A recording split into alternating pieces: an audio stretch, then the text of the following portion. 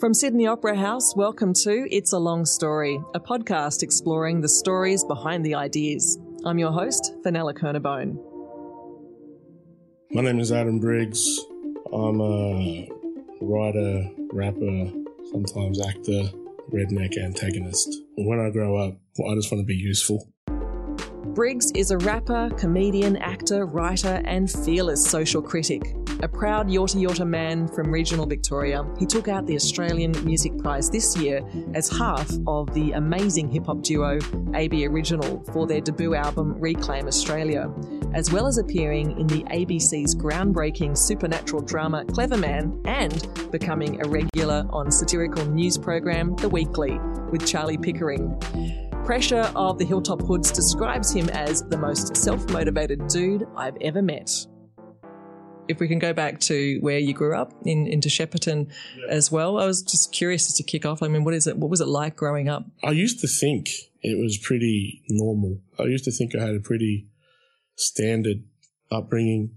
But now when I talk to a lot of different people and I say some things and they're like, it's kind of like when X happens when you're a kid with your family and that, and they'll be like, no, that's not normal.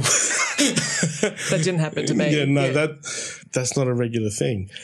Growing up in Shepparton, it was a horrendously racist town. That's some of my first memories and feelings as a kid. It's stuff that you recognize the symptoms, but you don't know the diagnosis until you're a little bit older and able to put it all together. It's interesting too, because wherever we grow up, we have this kinds of love-hate relationship with a place that is essentially our home as well. And you have the opportunity because of your lyrics to be able to kind of diagnose that, as you said, and dissect it. So when you listen to, say, Shep Life or something like that, you can hear that love-hate fascination with the stories from that town too. Yeah, and like a lot of people, when I did Shep Life, a lot of people responded who were also from like rural cities. They had similar socio-economic makeup. And so all these people get they slip off the sides. Is that what happens? Because it gets forgotten. The people there don't forget, but, a lot of people who are in that place don't see more for themselves. It's hard to see more for yourself sometimes. I grew up there and it probably sounds really horrible, but I had a lot of fun. You make your own fun. I was just doing regular kid stuff, scallywag. I wasn't a bad kid. I was just a nuisance. A nuisance? Yeah. I wonder what the definition of a scallywag really is these days. My idea is like scallywag is like someone who causes trouble, but it's pretty innocent. Yeah, not criminal. Yeah. Like no one gets severely hurt. Yeah. That's why, or if they do get hurt, it's kind of funny. Yeah. Scallywag is like, it's like, borderline. Yeah, but it's also right, sort of borderline, but also because you're bored. You're in a town that is, as you say, it's not quite a small town, it's not quite a city, so there's not much for young people to do. So yeah, you make your own fun. I remember a lot of my friends and that they used to make bike jumps down by the Broken River, and the council would knock them down because they were dangerous. The kids are going to hurt themselves. How did you, as a young MC in a town like Shepparton, get noticed? What's that story? That skips a few years. That's what I'm famous for. You just have to skip years. Yeah. That skips a few years. Like I didn't really get, noticed until I was maybe 18, because then I could go to clubs and play properly. You know what I mean? Like I was getting into clubs and stuff when I was younger, but I guess I was honing my skills. And then when I got to Melbourne, at some point, it must have been the early 2000s. An MC named Reason. We did a show with him. He seen what I was doing, and me and him have been friends ever since. And you were his hype man. Yeah. Which, to be honest, some people may not know what that means. So how do you hype the hype? It's an apprenticeship. He took me on for 3 years, chopped me out some money here and there where he could, and took me around to around the country and stuff as well. Showed me new places I'd never been, and he was like the first dude who really believed in what I was doing. It's testament to the relationship because me and him are still mates. So yeah, that's how it all started. What was the toughest gig, do you remember, when you were playing with Reason? Because it is, as you say, it's an apprenticeship. So you're literally learning how to use a mic properly for a crowd, right? It's a big job. There's only one gig that I hated, and it wasn't with him. And I swore I'd never go back. all the gigs with Ray, I can't remember anything but good times. I was drinking back then, so everything turned into a good time. Right. No, I don't have any like horror stories, and I think when you're starting out, a lot of kids see where I could be, where I'm at now, and the big crowd. It's like, I'd done the shows with 20 people. I'd done the opening festival slot. You know what I mean? They've opened the gate and people aren't there. You're just the music that they walk into, and it's tough, isn't it? They're tough gigs, but you learn what kind of artist you are. You just do them, you rock, and you take away, bits and pieces about how to make your show better. And the other thing is you're on the radar as well at different levels. But the gig I hated the most was I did a show in the snow. I don't care about the cold. I'd rather be cold than hot. Something about being stuck on a mountain with a bunch of like privileged weirdos it did my head in. I hated it. No one's there to see the music. It was just, we're off to a bad start. I didn't want to be there. They didn't want to be there. We're just here. It was like some weird formal or something. It's like weird school thing. It's like, you don't want to be here. Like an BNS ball. I was like, listen here, ladies and gentlemen, we're going to get through this. You know what I mean? Like, look, I'm going to be here for half an hour and then I'm done. Yeah. I'm going to do my job. I'm not going to ski. I'm going to go straight back home. Yeah, I'm done. I'm cooked. Put me to bed. Because it was, I think that one, and I haven't been back to the snow since. So you can't ski, obviously? No, I'm not interested in skiing. Me neither, I must admit. No idea. It's just, I don't get it. No. I just a lot of work. Yeah. As well. It's like, that's what you like, cool. It's just not for me. Although the chairlifts look like fun. I'm down with that.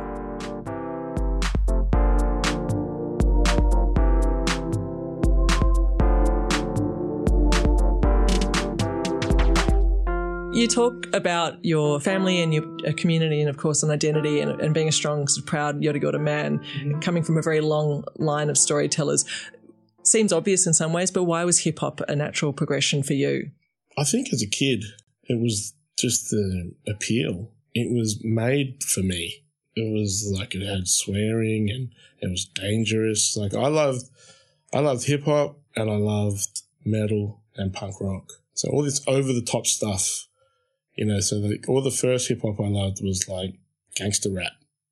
Sort of LA style, West Coast. Like Snoop Dogg and Dr. Dre and Ice Cube were like the first rappers that I really like. My brother showed me stuff like Public Enemy and LL Cool J, Run DMC. So I knew who they were, but I didn't really find my own connection with something that was like, this is what I like. This is my stuff. And I guess it was just the appeal of its aesthetics. It's like, I like it because it's cool. You know what I mean? I'm not going to say like it was the blackness and all that, because that didn't occur to me until later on. It was because it was cool.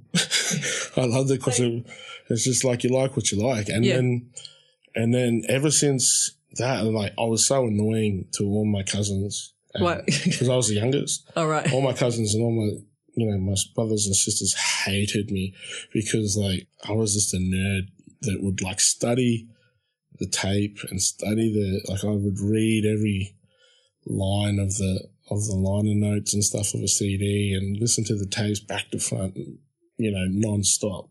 I guess it was almost natural. You know what I mean? Like, it was like almost like, what else could I be? Yeah. What's if you think LL Cool J or Ice Cube or, I don't know, Public Enemy, what's that one line that if I ask you, say the first rap you can think of? Jeez.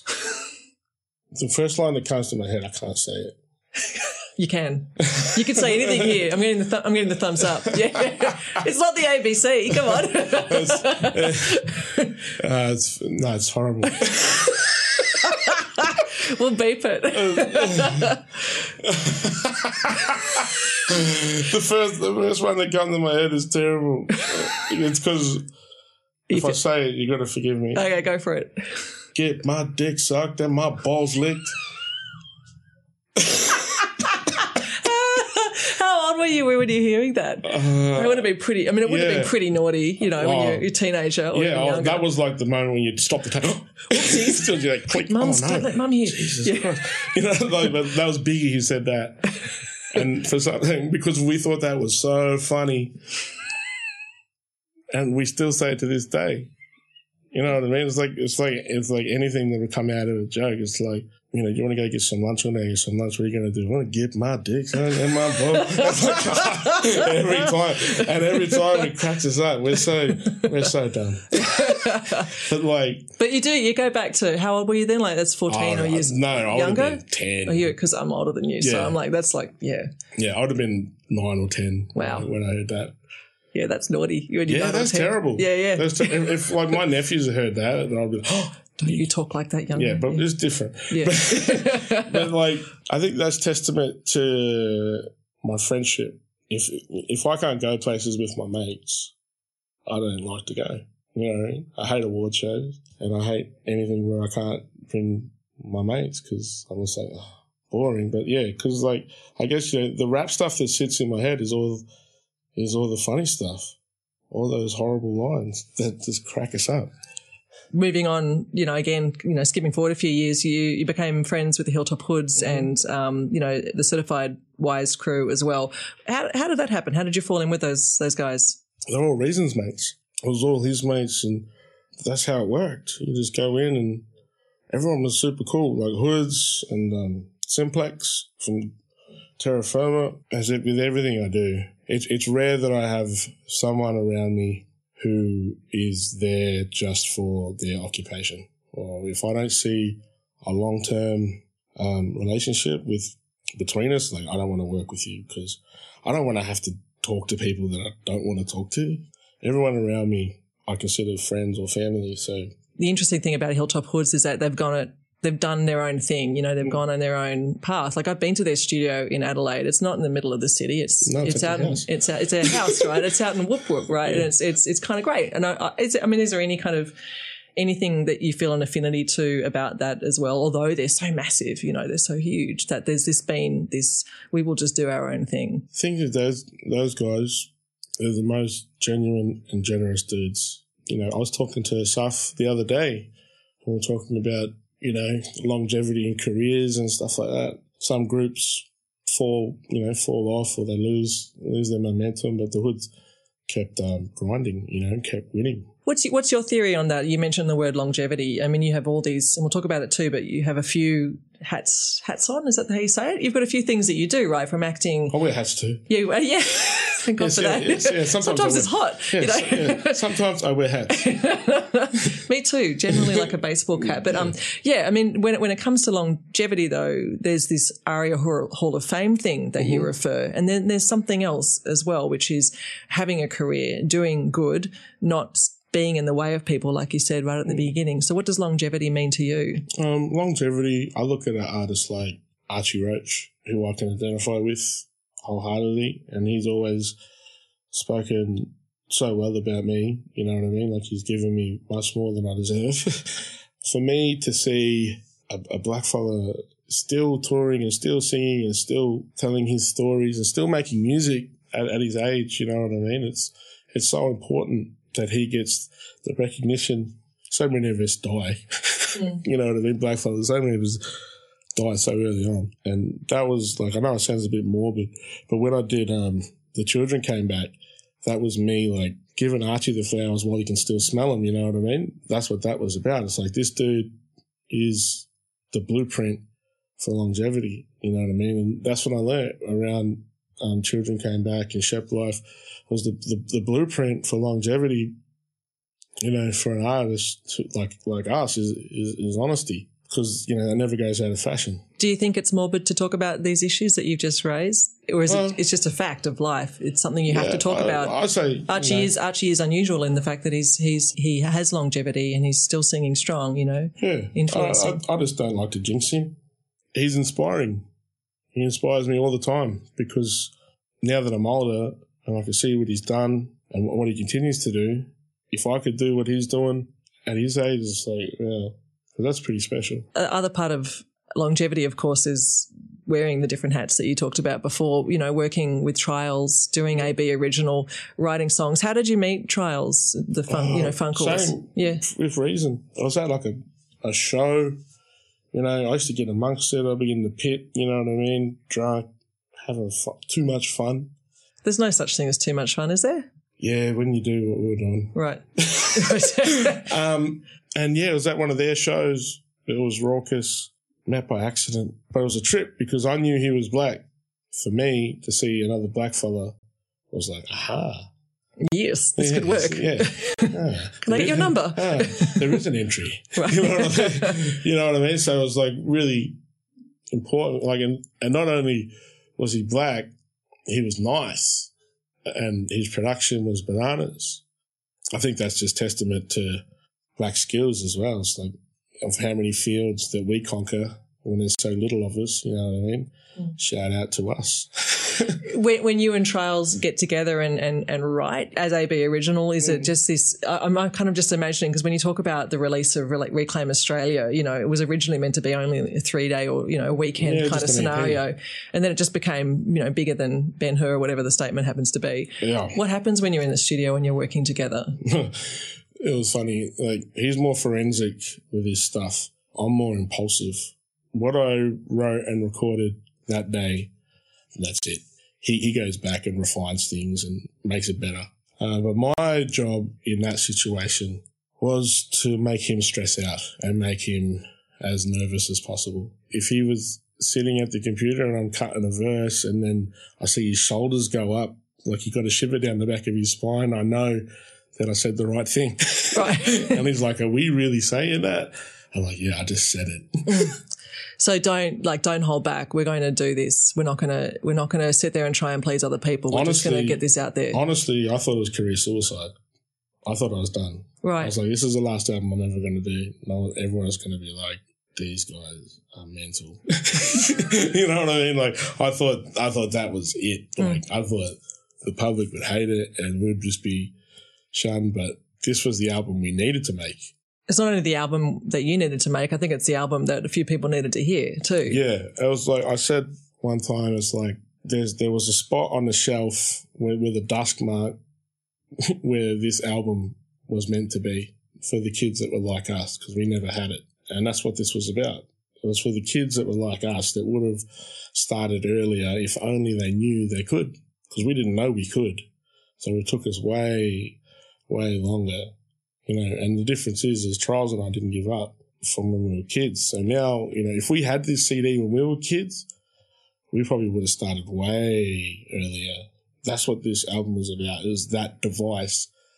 You know, it wasn't for anyone but the kids that were like us. Because you were listening to the LA stuff when you were a kid, but didn't have access to this. Yeah. And I imagine the artists that were different type of music, different way of speaking. We loved, you know, that's the thing, is like, we loved it, we identified with it, but it was almost there, but then it's not really ours. You know what I mean? So we wanted to make that thing that was our stories, that sounded like the stuff that we love. You know what I mean? So, and like now we're here, like we can do it. Reclaim Australia, of course, being the name of a right-wing group in Australia, that racist and horrendous, really. So you Reclaim Australia as well. I hear the story behind that's kind of cool.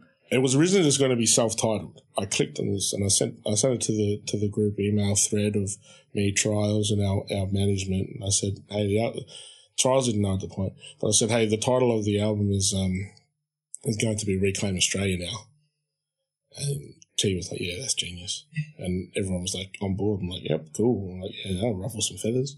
It was funny because Michael Honan looks after Skinny Fish and Gormal and stuff. He was talking to me on the phone and he was like, oh, I've seen this Reclaim Australia stuff. It's so silly. And I was like, yeah. He goes, because I clicked on it, I thought they'd be, you know, Indigenous. Because who else could Reclaim Australia? Like, so naive, bless him. And that cracked me up so hard. And the beautiful thing is when you Google, you guys come up in the first page now, which is good. Yeah, because we had the, you know, award-winning album and they didn't. They got like the rednecks in court. Which is good. Yeah. Yes, let's do this.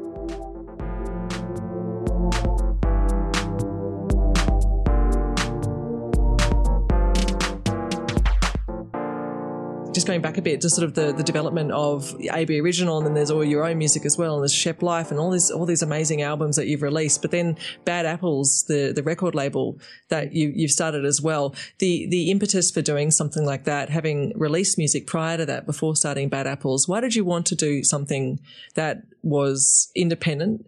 There was a lack of Indigenous voices in rap. I'm not saying there was none, I'm saying there was a lack.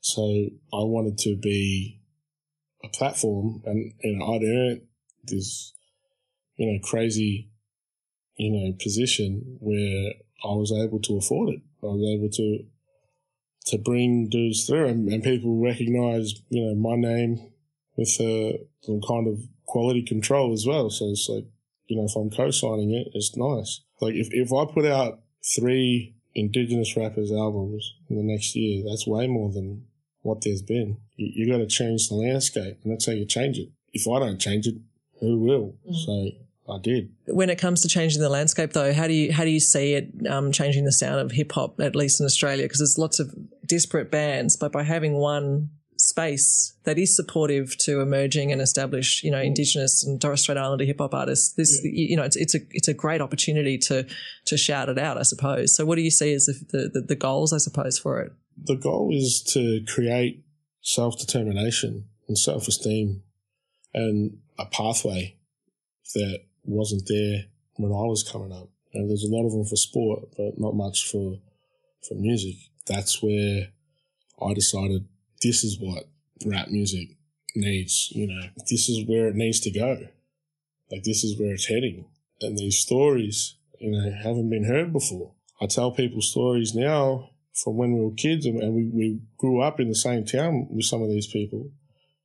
I was talking to a friend of mine the other night and told her a slew of things that happened with the Rumbalara Football Club and all the racism around country football. And she was like, I had no idea about that. And I said, yeah. I said, it's crazy, hey? It's like we lived in the same town. Our schools were next door to each other, basically, and we lived completely separate experiences. She just never were aware of it. Yeah, not her fault. It's a lived experience. Yeah. It's interesting because you're now sponsoring or supporting the football netball club. Is that right? Yeah. Bad Apples? Yeah, because I played as a youth there. I was as a kid and played footy. My nieces and nephews play there. Often, people look at me going into, they see me do the thing at the Youth Justice Centre and always trying to talk to kids who bad kids, they might have done the wrong thing. But at the same time, man, I've got to reward the kids that are keeping their nose clean and doing good stuff.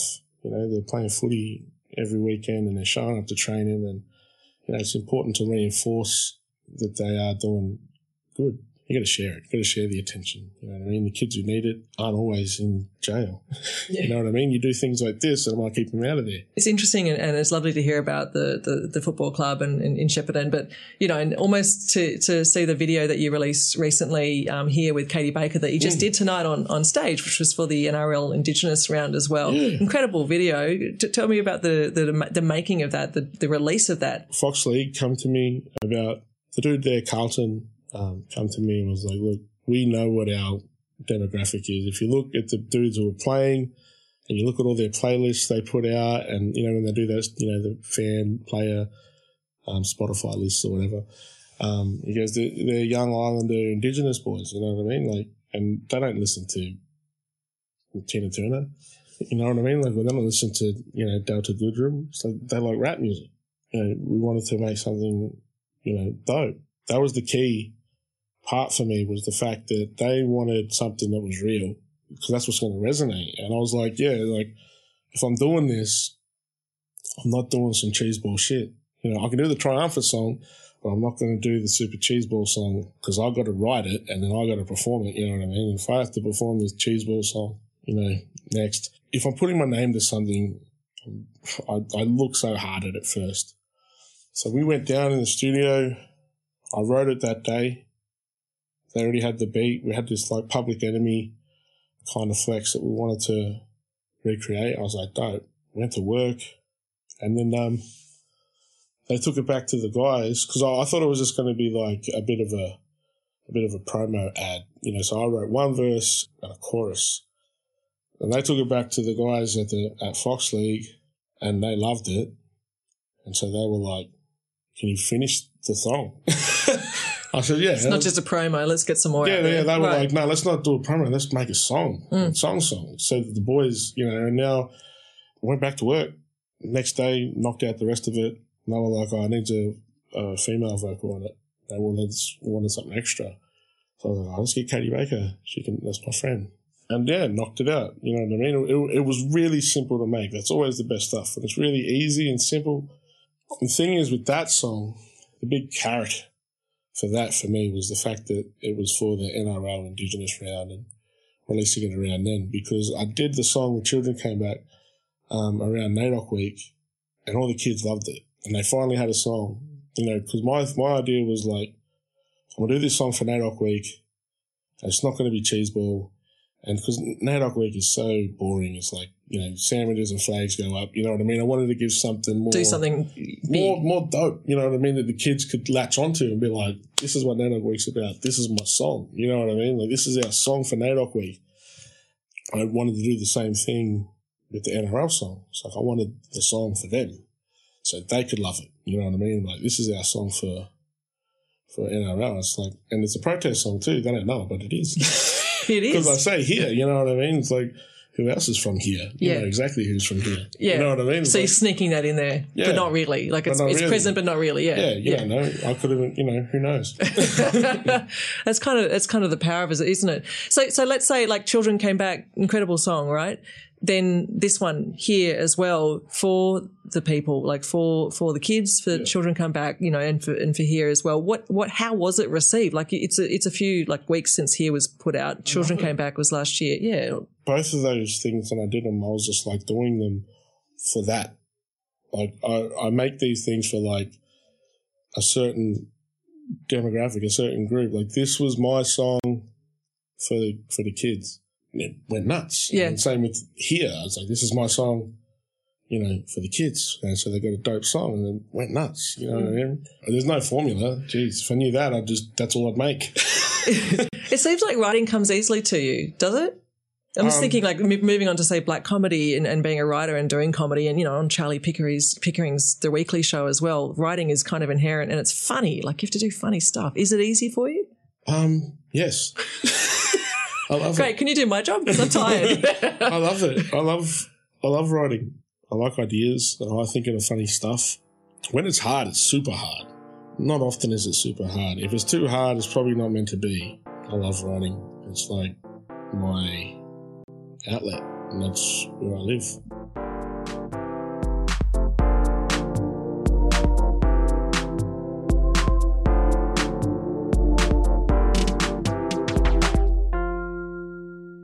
The humour that you see when you're performing on stage, it's, you're the same guy that is giving us the humour that we see on the television. This personality is still there. Obviously, they're different types of formats, but that role of humour, and you've talked about activism, the role of song as a protest as well, but humour is this way of kind of filtering through big ideas so that we really listen. What does that mean for you? I feel like it's the best way for me to convey my ideas, because that's how I talk. That's how I interact with people. With a lot of the stuff you're talking about with Indigenous issues, they're very tragic and harrowing tales. And if you can't laugh about it, then, you're going to go mental and shoot something up. You know what I mean? It's like, it just can get too much. Yeah. It's like if you can't laugh about it, you're going to cry. The best comedy comes from tragedy. When I'm on stage, it's just, that's like my personality dialed up to 11. That's Briggs the guy. But after it, I'm super exhausted. I'm pretty reserved and I just want a coconut water and a sandwich. That's good. What about acting? I know your performance in Clever Man was pretty, it's a big role. Yeah. It's a hard role too. I can imagine it'd be pretty exhausting. Yeah, because he was angry all the time. Pretty angry dude. Was angry. So that was exhausting. I wasn't in it a whole lot, but every time I was in it, I was real pissed off. And that was, that was exhausting. That was a great opportunity, man. The dude, Ryan Griffin, who created it, that's one of my good mates. He's the whole reason I was there doing that. And Acting's cool. Acting's just another hustle. I just do it because I can. I'm not super fond of it. I prefer writing. I didn't want to be in black comedy. I didn't want to act. I just wanted to write. Did you get dragged, pushed into it? Oh, they just said, like, oh, can you do it? And I was like, come on. Like, I guess I can do it. But yeah, but acting was always like, I just do it if I have to. I don't have a passion. You'll never see me doing Shakespeare down the road. You know what I mean? It's like, that's not me. It's really not. Although I kind of want to see you do Shakespeare now that you've mentioned it. Julius Caesar. Oh, I couldn't do it. So it's too much work. I've seen it. My cousin Tony Briggs, he acts. That's his job. You know, you've got to save something for everyone else. I know we've got to wrap up soon, but I'm curious about how the process of writing for black comedy or writing, for comedy essentially, how that's influenced your lyrics as a hip hop artist. My lyrics were always tongue in cheek. There was always comedy and jokes in my lyrics. A friend of mine who was also like one of the producers and writers for The Simpsons, Josh Weinstein, he actually hit me up on Twitter, and that's how we become friends, because he could hear the jokes that no one else was hearing. I was like, my hero hears my jokes. That's great. The thing is with writing comedy and writing scripts, there's less rules.